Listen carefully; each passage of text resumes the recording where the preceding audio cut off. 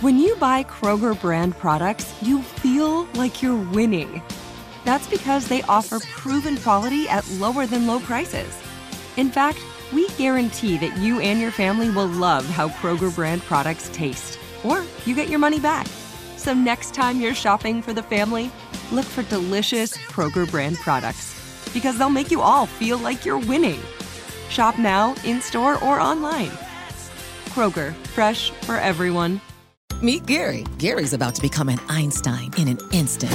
Whoa, Einstein hair. I like it. That's right, Gary, because you're using Salesforce powered by Einstein AI to connect data, predict business trends, generate personalized content, and wow customers. I do feel a lot smarter. Because you're not just Gary anymore. You're Gary, empowered by Einstein AI. Did you hear that, team? I'm an Einstein. Oh, can I get a selfie? The #1 AI CRM. Now everyone's an Einstein with Salesforce. Live from our nation's capital, this is Bloomberg Sound On. The fundamentals are there for inflation, I think, for a while. We don't necessarily need free money and zero interest rates forever. Washington at this point doesn't want to add regulation to Bitcoin. Bloomberg Sound On. The insiders, the influencers, the insights. Another $6 trillion in spending is a little hard to imagine right now. Let's look at the student loan debt, which is absolutely staggering. The nation does need some infrastructure reform. We need to get some of this stuff done. Bloomberg Sound On with Joe Matthew on Bloomberg Radio. Live from Washington, greetings, where the Supreme Court deals a blow to Fannie and Freddie, their investors, and the director of the agency that controls them, now on his way out. We'll talk about it straight ahead with Bloomberg Supreme Court reporter Greg Stohr. As well, Bloomberg White House correspondent Nancy Cook will give us the political side of this. And we're also following the bouncing ball today on infrastructure, as well as plans now, as we've learned, for Vice President Kamala Harris to travel to the southern border later on this week. We'll talk about it all with Bloomberg Politics contributor Jeannie Sheehan Zaino. And today as well, Jennifer Nassour, former chair of the Massachusetts Republican Party and founder of the Pocketbook Project. It's all ahead on this Wednesday. Thank you for spending part of your Wednesday with us on Bloomberg Radio. I'm Joe Matthew. As we turn to a story that's been in the making for over a decade, as the Supreme Court drops the hammer on major investors in Fannie Mae and Freddie Mac, tossing out a core portion of their lawsuit that challenged the government's collection of billions, over $100 billion in profits at the two agencies. They sent it back to a lower court. Now, this ruling means Fannie and Freddie will not be released from government control. And President Biden will also be cleared, has been, to fire the director of the FHFA, a man named Mark Calabria. This is market-moving news. Stock in Fannie and Freddie fell over 30% each today. And we're joined to talk about it by Bloomberg Supreme Court reporter Greg Stohr.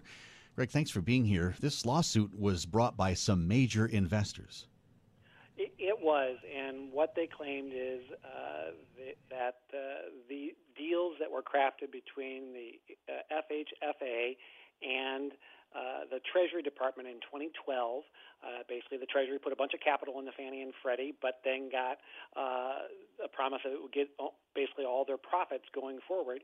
They said those agreements were unreasonable, violated both federal statute and the U.S. Constitution, and the Supreme Court today largely threw out those claims. Why was the president, in this case President Biden, barred from firing the director? Well, one of those claims, the constitutional claim, basically went like this.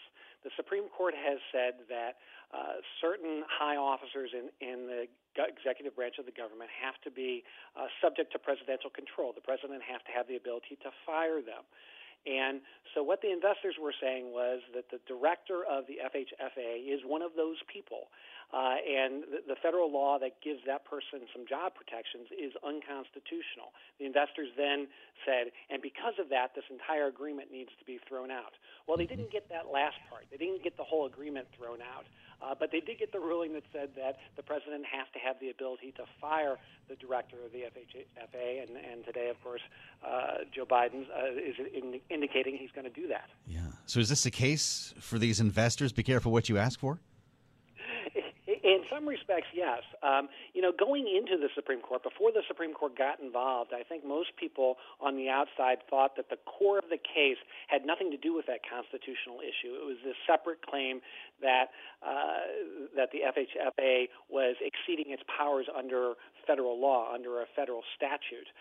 That's the part of the case the Supreme Court totally threw out today. The court said that there's a provision in the law that says you can't sue the FHFA when it's acting as a conservator, and that's what the agency was doing in this case. So that main part of the lawsuit went away. Just to understand why the stocks fell as much as they did, we're looking at more than 30% declines by the close for Fannie and for Freddie. That's because these investors were hoping that money would be restored, right? These would be much more profitable investments. Yeah, and they were hoping they would at least get a very big settlement out of this case, and that the shares of those companies would reflect that. The expectation was that they would have a significant amount of leverage coming out of this Supreme Court case, and as it turns out, they don't have a whole lot of leverage. Bloomberg Supreme Court reporter Greg Stewart does a great job. Thank you, Greg, for being with us today on Sound On. I want to underscore how long this has been brewing. I said over a decade. The Wayback Machine. This is President Barack Obama talking about Fannie and Freddie following the housing crisis in 2008. I've always said that any action with respect to Fannie Mae and Freddie Mac needs to put taxpayers first and can't under any circumstances bail out shareholders or senior management of that company, those companies. Fast forward almost 10 years, 2019. The Trump administration wanted to end government control of Fannie and Freddie. Well, 10+1, actually. Here's Dr. Ben Carson, who was then director of Housing and Urban Development, testifying about Fannie and Freddie before the Senate. The Trump administration wanted them released from the FHFA. Our reform plan will reduce the federal government's outsized role in housing finance and protect taxpayers. Let's bring in Bloomberg Politics contributor Jeannie Sheehan Zaino. It's always great to spend time with you, Jeannie. The political side of this is really something. The president has already fired the director. He did. He moved very quickly. The White House did to say today that they were going to oust him. And they're obviously we're going to see who they're going to be replacing him with. But I do think this was a welcome ruling by many progressives and the Biden administration, so they could move in a direction that they have long wanted to do. But to your point, this has been a long time coming. We're looking at almost a decade here. Yeah. Move forward with that. Why is this something that progressives wanted, and why is this important to the White House? What will it mean for people who own homes? Well, it'll mean that they will be able to move in a direction that progressives, have been talking about for some time. And to a certain extent, I think it also creates some strange bedfellows because it's also an area in which people in the industry would like to move. So I think on all sides, it's something the White House is really welcoming. And, I think it's interesting, and I haven't had a chance to read the decision yet, but what we're hearing reported about the decision by Sam Alito is that this is something that he and the court, many members of the court agreed with the White House on. We should note, by the way, that this decision also sends back the investors' case to a lower court, so they actually may be able to recoup some money here. But there was a statement that came from the White House that made it clear that they were looking for someone who better represented the spirit of this, the values of this administration. Mark Calabria must have had a very interesting couple of months under the Biden White House. Yes, absolutely. And, to a certain extent, you wonder, as he welcomed the decision and supported it and said he would move on, it can't have been a comfortable position for him to be in. So certainly, I think he knew the signs were all there that if they had the ability, and immediately when they had the ability, he was going to be ousted, and he certainly was. What kind of a candidate do you think Joe Biden is looking at? Well, I think that's the big question. I think he's going to be under a bit of pressure here, but certainly they want somebody who is going to represent homeowners, who's going to represent people on the ground. Something, I think we may be talking to some senators, maybe some Elizabeth Warren and other type of people about who he might name to replace. Yeah, Elizabeth Warren has spent a lot of time talking about this. This is really, it's a campaign issue. I just took you all the way back to 2008, which predates the 2012 agreements that allowed the federal government to collect all this money. But going back to the housing crisis, that was a major problem. The roles that Fannie and Freddie were playing, and of course back then we were talking about subprime loans and a real mess. That's right. And in the ruling today, it was interesting to me that Alito said the case was similar to the court's ruling on the Consumer Financial Protection Bureau. Yeah. I believe that was last year. That might have been last term that they ruled on that. And so he said there were similar job protections for the director of the CFPB. So there are some interesting parallels there. You're listening to Bloomberg Sound On. I'm Joe Matthew in Washington, joined by Bloomberg Politics contributor Jeannie Sheehan Zaino. There's something about the housing market when it comes to politics, Jeannie, whether you're talking about mortgage rates, access to credit, the American dream is what we're talking about for constituents when they see the White House, maybe it's a member of Congress, working on their behalf to secure the American dream. It's pretty hard to beat that. It is. And when it comes to politics.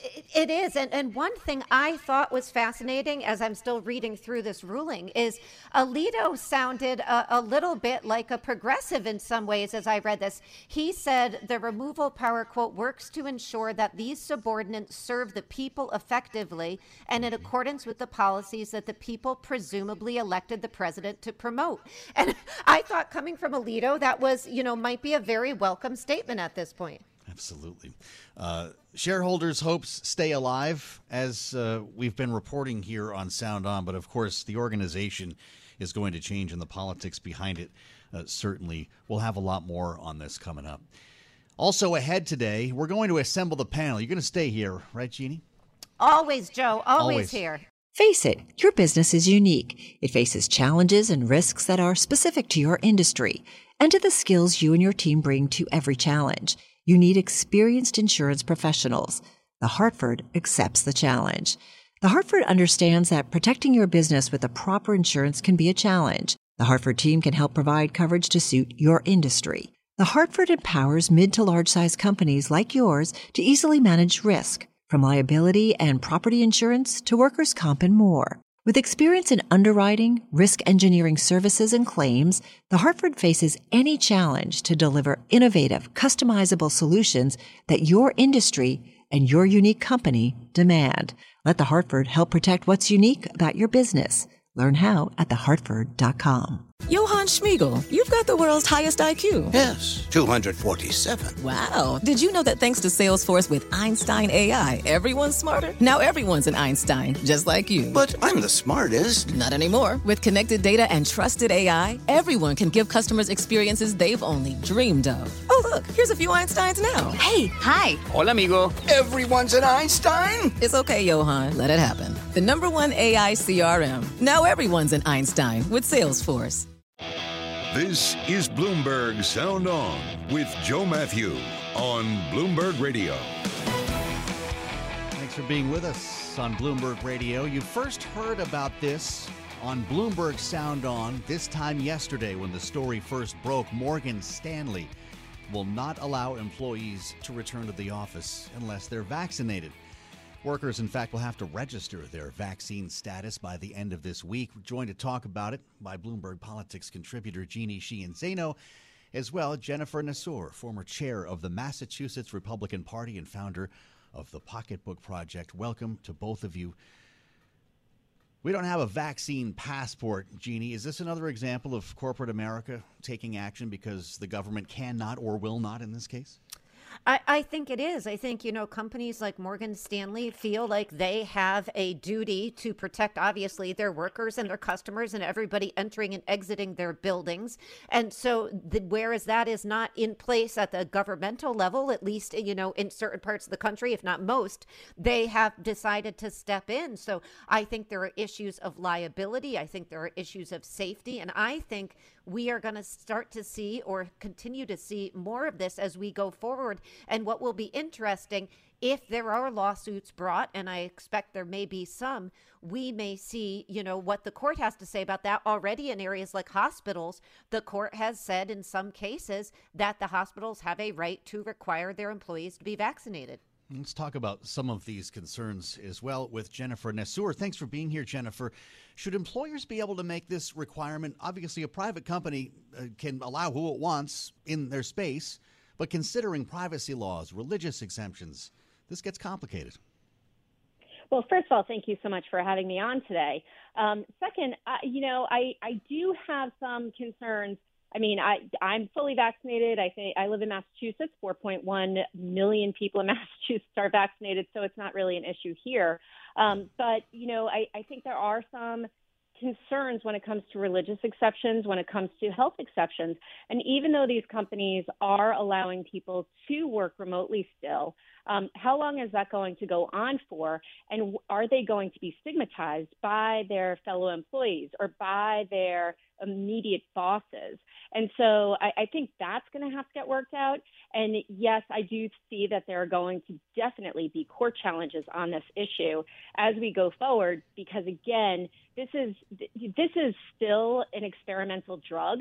And until it is full-fledged and everything is worked out, and we see today how people under 30 are having heart inflammation issues, right? Are we going to have now the 22 to 30-year-olds that are saying, I don't want to get this vaccine because what if something happens? So I think it still needs to be flushed out. But I do agree with Jeannie in the fact that I'm glad that these companies are taking some sort of a stand to protect their workers who can get the vaccine and for those that can come into their institutions. Jen makes a great point here, Jeannie. Emergency use authorization. Does that complicate this conversation because it's not full-fledged approved by the FDA?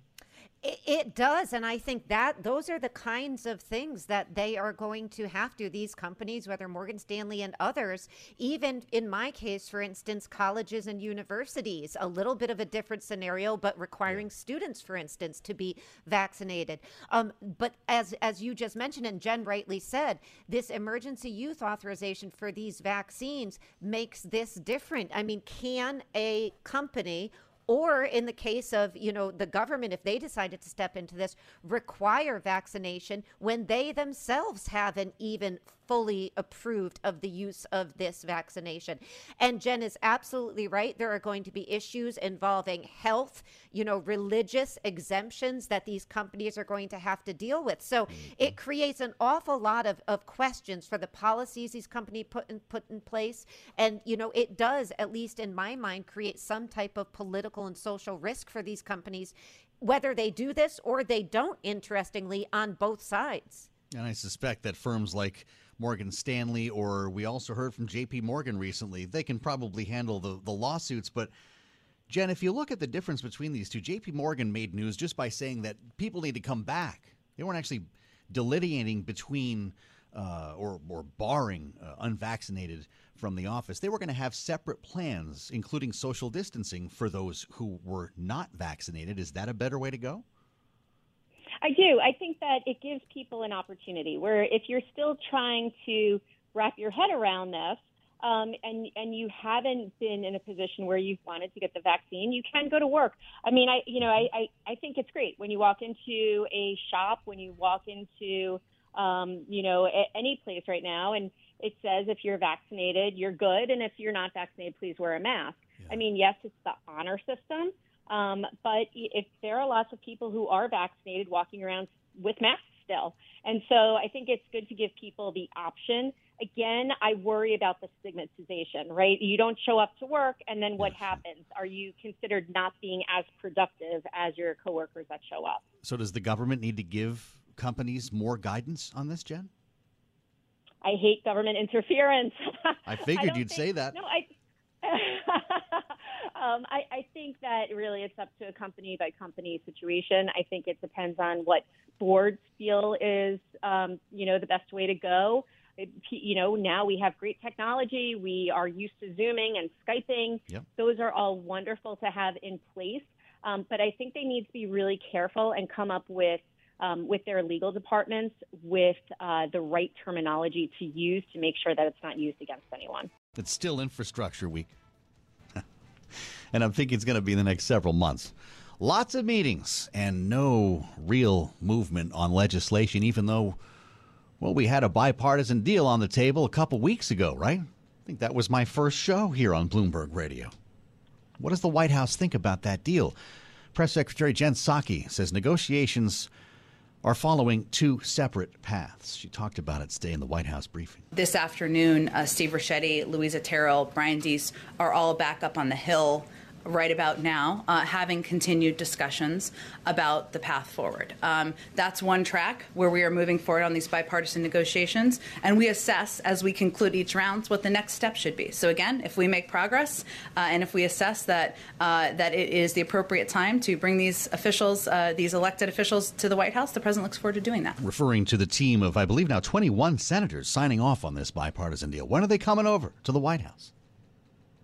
And we keep hearing that the sticking point is how to pay for it, right? Well, how to pay for anything.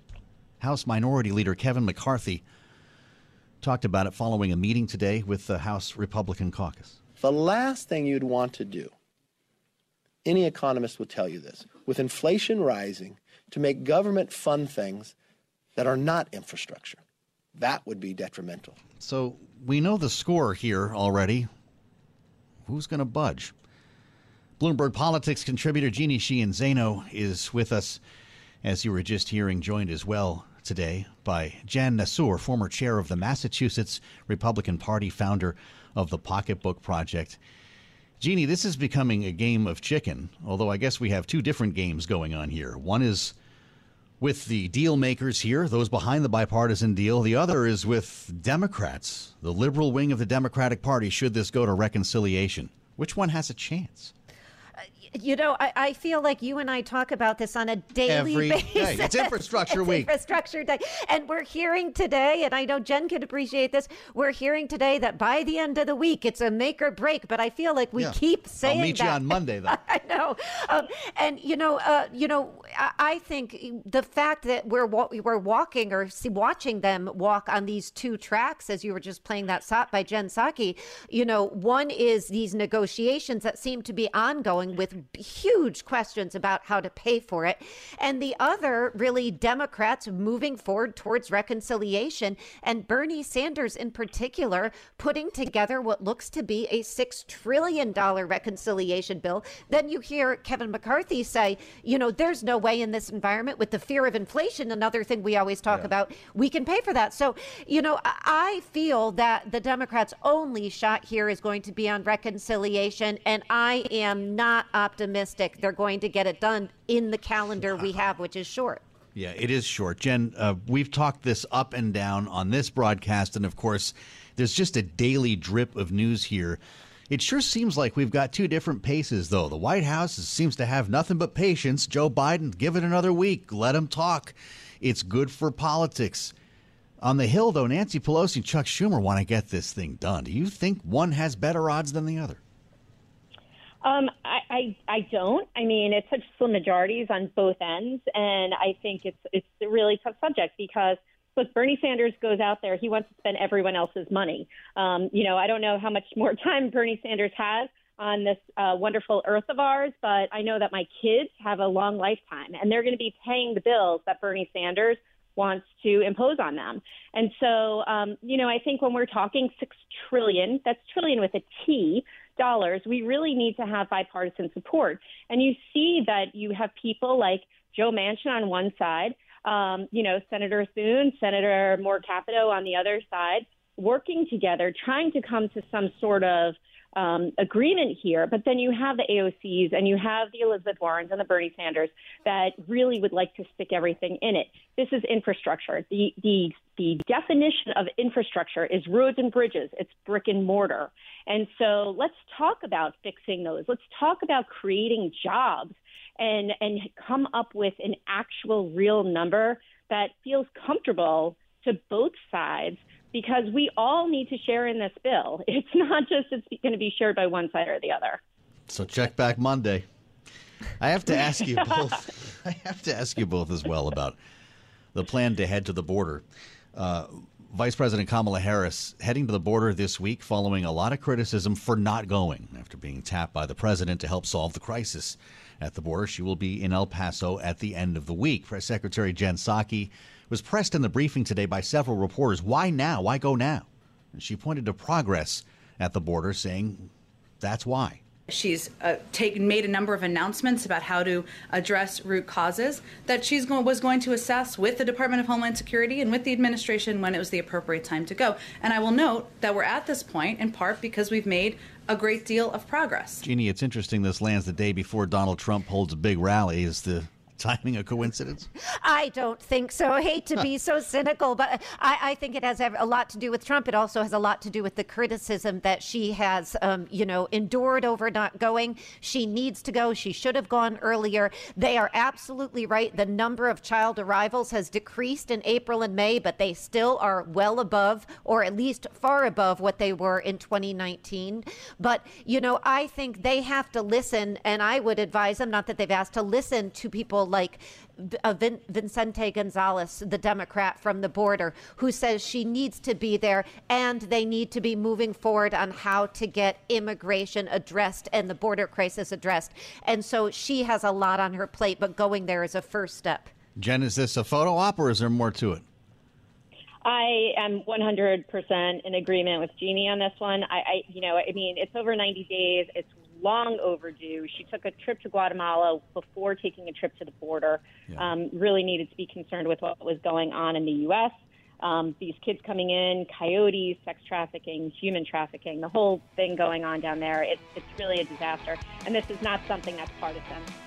Bloomberg Politics contributor Jeannie Sheehan Zaino and Jen Nassour, former chair of the Mass Republican Party, founder of the Pocketbook Project. Nice to have an old neighbor along for the ride today. With a hat tip to Boston, I'm Joe Matthew. You're listening to Bloomberg Sound On with Joe Matthew on Bloomberg Radio. Thanks for spending some time with us on Bloomberg Radio. I'm Joe Matthew in Washington, where it is no secret the government is spending money, a lot of money, since the start of COVID, and possibly a lot more to come. As we were just discussing with the panel, it's unclear what will come from this whole debate over infrastructure, as the parties don't even agree on the definition of infrastructure. And we're joined at this precarious moment by Congressman Ralph Norman, Republican from South Carolina, wrote an op-ed in the Washington Examiner this week headlined, "Big Spending is Making Our Inflation Problem Worse." Congressman, welcome. Well, glad to be with you, Joe. You point out you've been a real estate developer for 40 years, so you have a unique perspective. Do you not agree with the chair of the Federal Reserve that this is temporary? Well, the spending's not temporary. I mean, they can't print enough money to spend their way out of more and more inflation. I mean, when you see lumber up 400%, when you see commodities that are things we have to have, whether it's corn for ethanol, whether it's copper for the electrical wiring that goes into a lot of components, and they're putting regulation after regulation to take them out. When you see gasoline, all of a sudden we go from energy independence from energy dependence. No, this is here to stay with us and going to go higher with if it continues, and with the tax hikes that he's talking about. We're seeing the gas tax. Death tax, 1031 exchange is gone. In my real estate world, it's a showstopper. We've seen a big pullback in a lot of the commodities that you mentioned, including lumber. Do you then see it the opposite from the Fed, that that's temporary, that those prices, everything from lumber to copper, will come back and keep rising?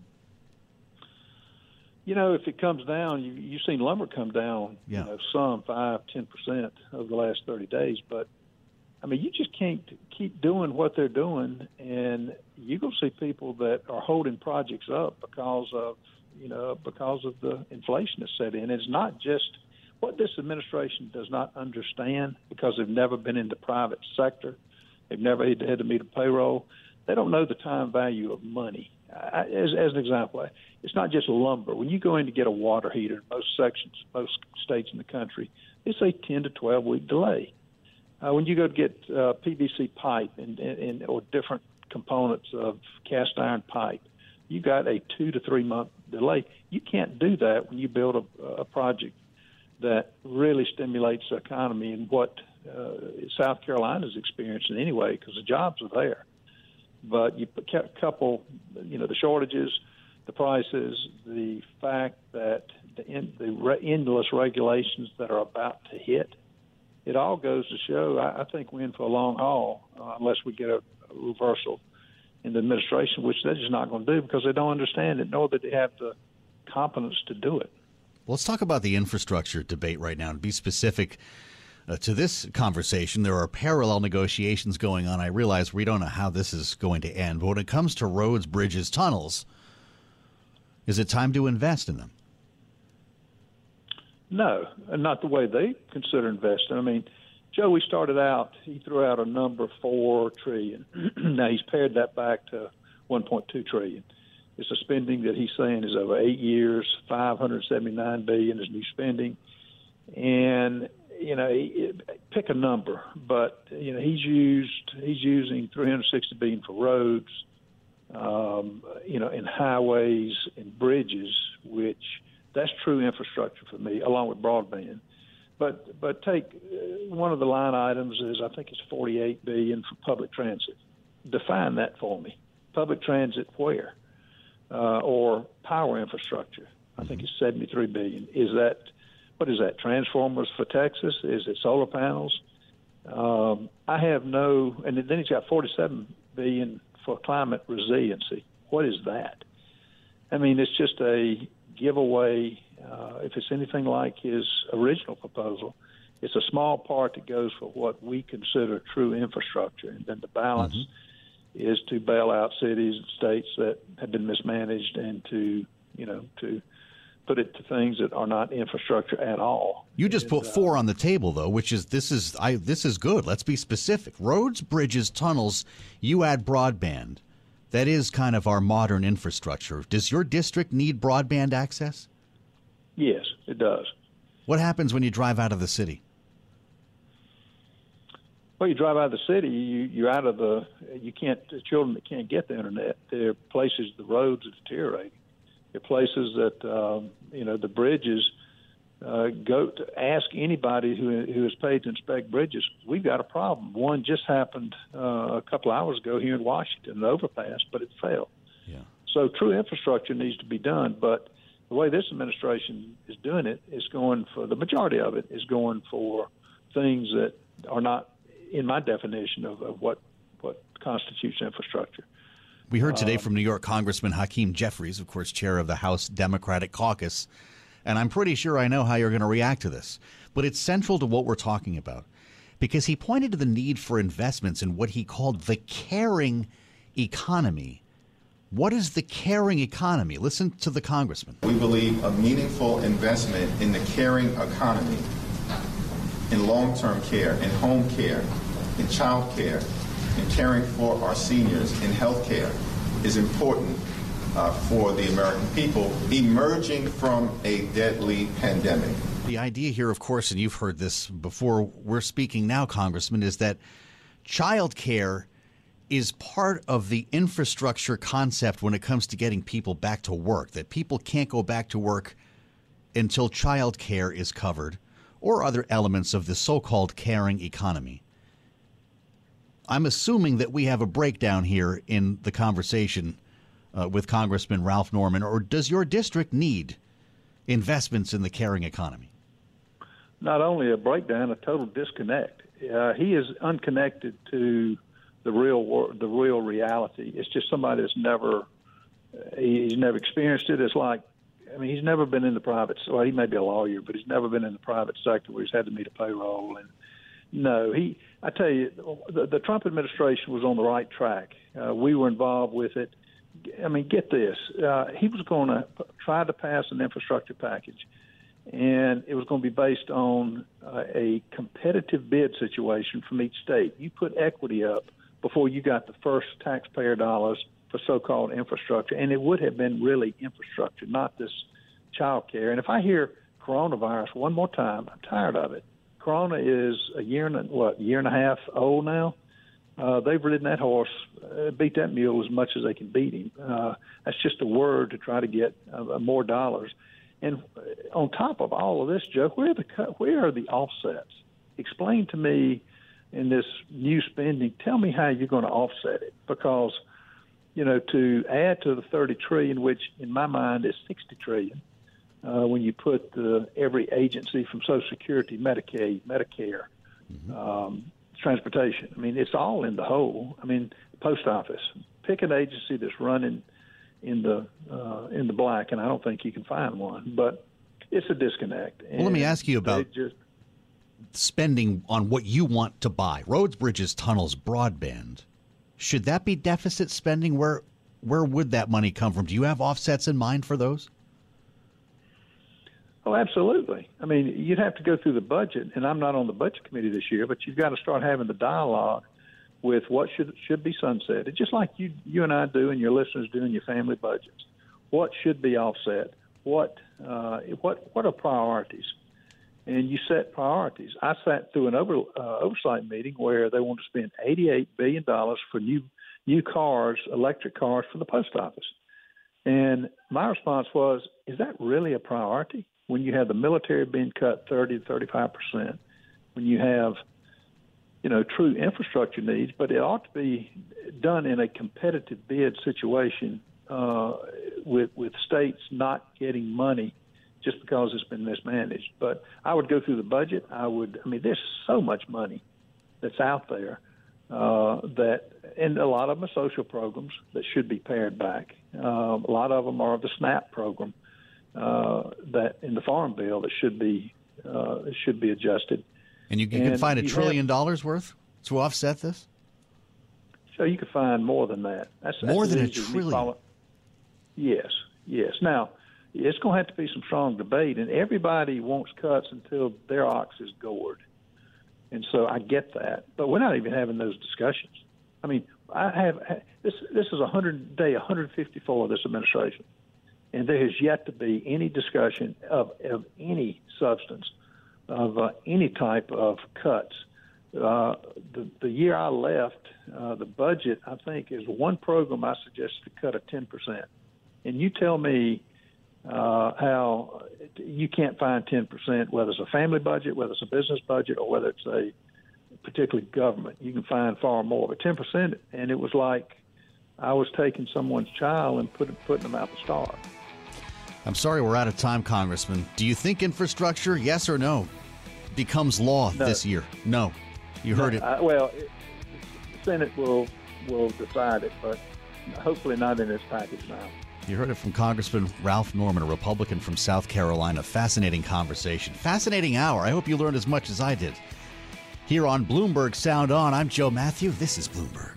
Top Thrill 2 is like no other course. 2 420-foot vertical speedways, 3 launches. All right, let's talk strategy. Copy that, driver. Go for maximum acceleration off the start. Roger that. You've got a short straightaway to push from 0 to 74 on the first vertical speedway. And what about the rollback? Rollback will set you up for an explosive reverse climb 420 feet in the sky so you reach 0 G's in total weightlessness. 420 feet of straight-up speed. Let's get it. Top Thrill 2, the world's tallest and fastest triple-launch stratocoaster. Get your tickets at cedarpoint.com.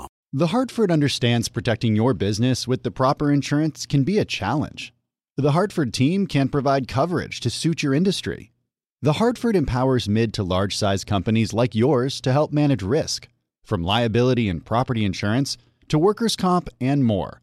Let The Hartford help protect what's unique about your business. Learn how at thehartford.com.